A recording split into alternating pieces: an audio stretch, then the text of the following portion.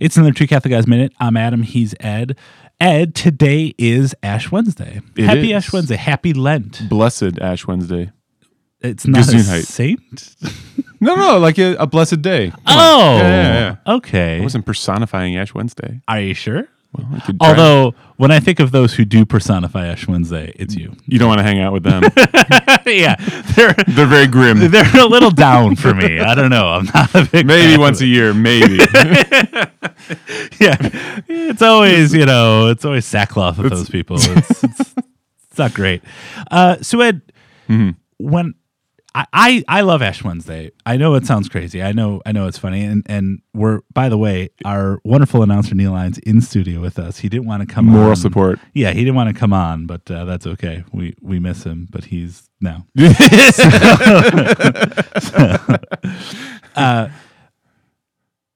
For whatever reason, some of my, I don't know if this is the best way to describe it, some of my most religious memories, and I know it's a weird way to say that, actually are Ash Wednesday. They're hearing the Gospels. They're walking up, receiving the ashes. To me, Ash Wednesday, in so many ways, really captures the essence of Catholic life. Right? It touches all of the senses, in a really special way for me.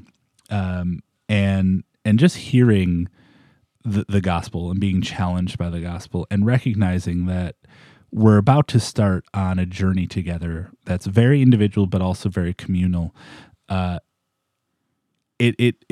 always am just, when I think of Ash Wednesday, I can feel what it's like outside. I can feel that it's, kind of end of winter into, springs on the horizon. I can feel it, but it's still dark, it still gets gray. darker. It's still gray. Like I can feel that. And I could always go back to that whenever I think of it. And to hear about, to hear Christ talk about, how we should worship, how we should pray, how we should present ourselves, and then to present ourselves for ashes, and to hear that you are dust, and to dust you shall return.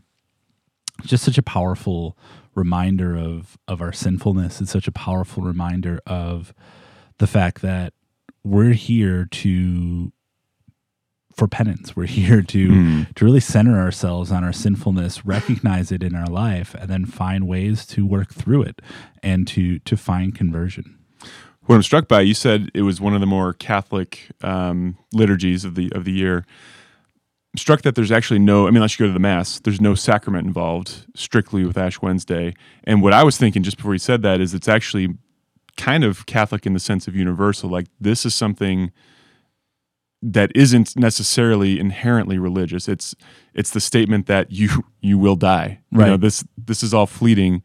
This stuff we're putting on you is what you will become.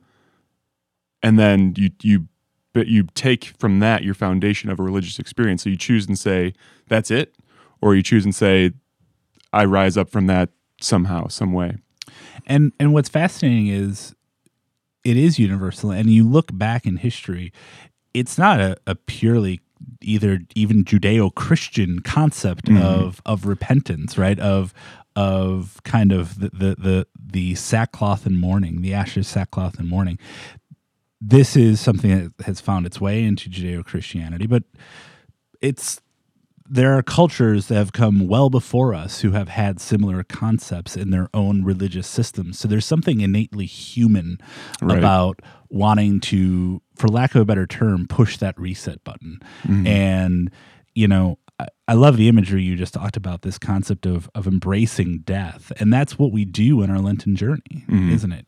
We embrace the fact that we need to die to sin. And that is how you deepen your conversion, right? Is to die to sin, is to recognize it, to cast it off from yourself, and to journey out into the desert. And that's the other part of it. I love that other part of it of recognizing Christ's journey in the desert, the 40 days he spent there, recognizing all that he went through, and know that you are starting that journey with him. And the starting point, the starting line, if you were, the start line of it is to remember that you are dust, and to dust you shall return. Like we are all on our way to that eventuality. And in order for us to have a happy life after that eventuality, we need Lent. we need that conversion, and we need to experience it very deeply. One of the real values of our faith, at least, and I think like you reflected, there's other faiths as well, but one of the real values is that you take death, which is supposed to be change, which is supposed to be the end, and make it the catalyst for a new life. I mean, you talked about a reset. You're washing everything clean.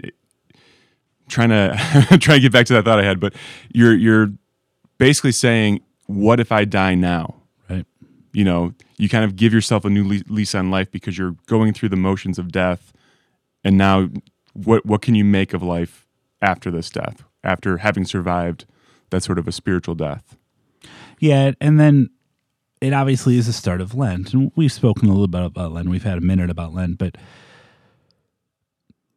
there's something I always, and I've mentioned this before, I always find that the end of Lent, I end up regretting that I didn't have a good enough Lent. And so I'm really looking forward to, on this day, to really starting my Lenten journey and to not let the distractions of life, to not let the distractions of work take away from the fact that we're in the middle of this and we journey together. And there is something so encouraging about the communal experience of Ash Wednesday and then Lent as a whole that, you know, especially if you live in an area like we do where, I mean, there are restaurants that start to cater to the fact that you're on this Lenten journey, right? Yeah. That they start to advertise their fish specials on Friday.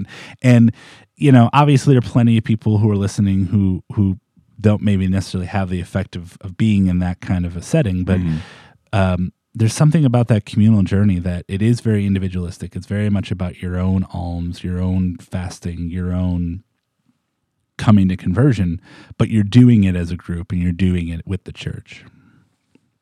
So we hope you have a great Lent. We'll continue to talk about Lent. We're looking forward to our next series as well on the Triduum, where we're going to really break that down, talk about it, and hopefully encourage you all to check out the Triduum Masses this year at the end of Lent, where we can finally say our A words and really. What do you mean? I'm not going to say it. Can't say it right now. Say it. It's Ash Wednesday. Will they censor you? The FCC will do that? I don't think the FCC. I think it's just the Pope.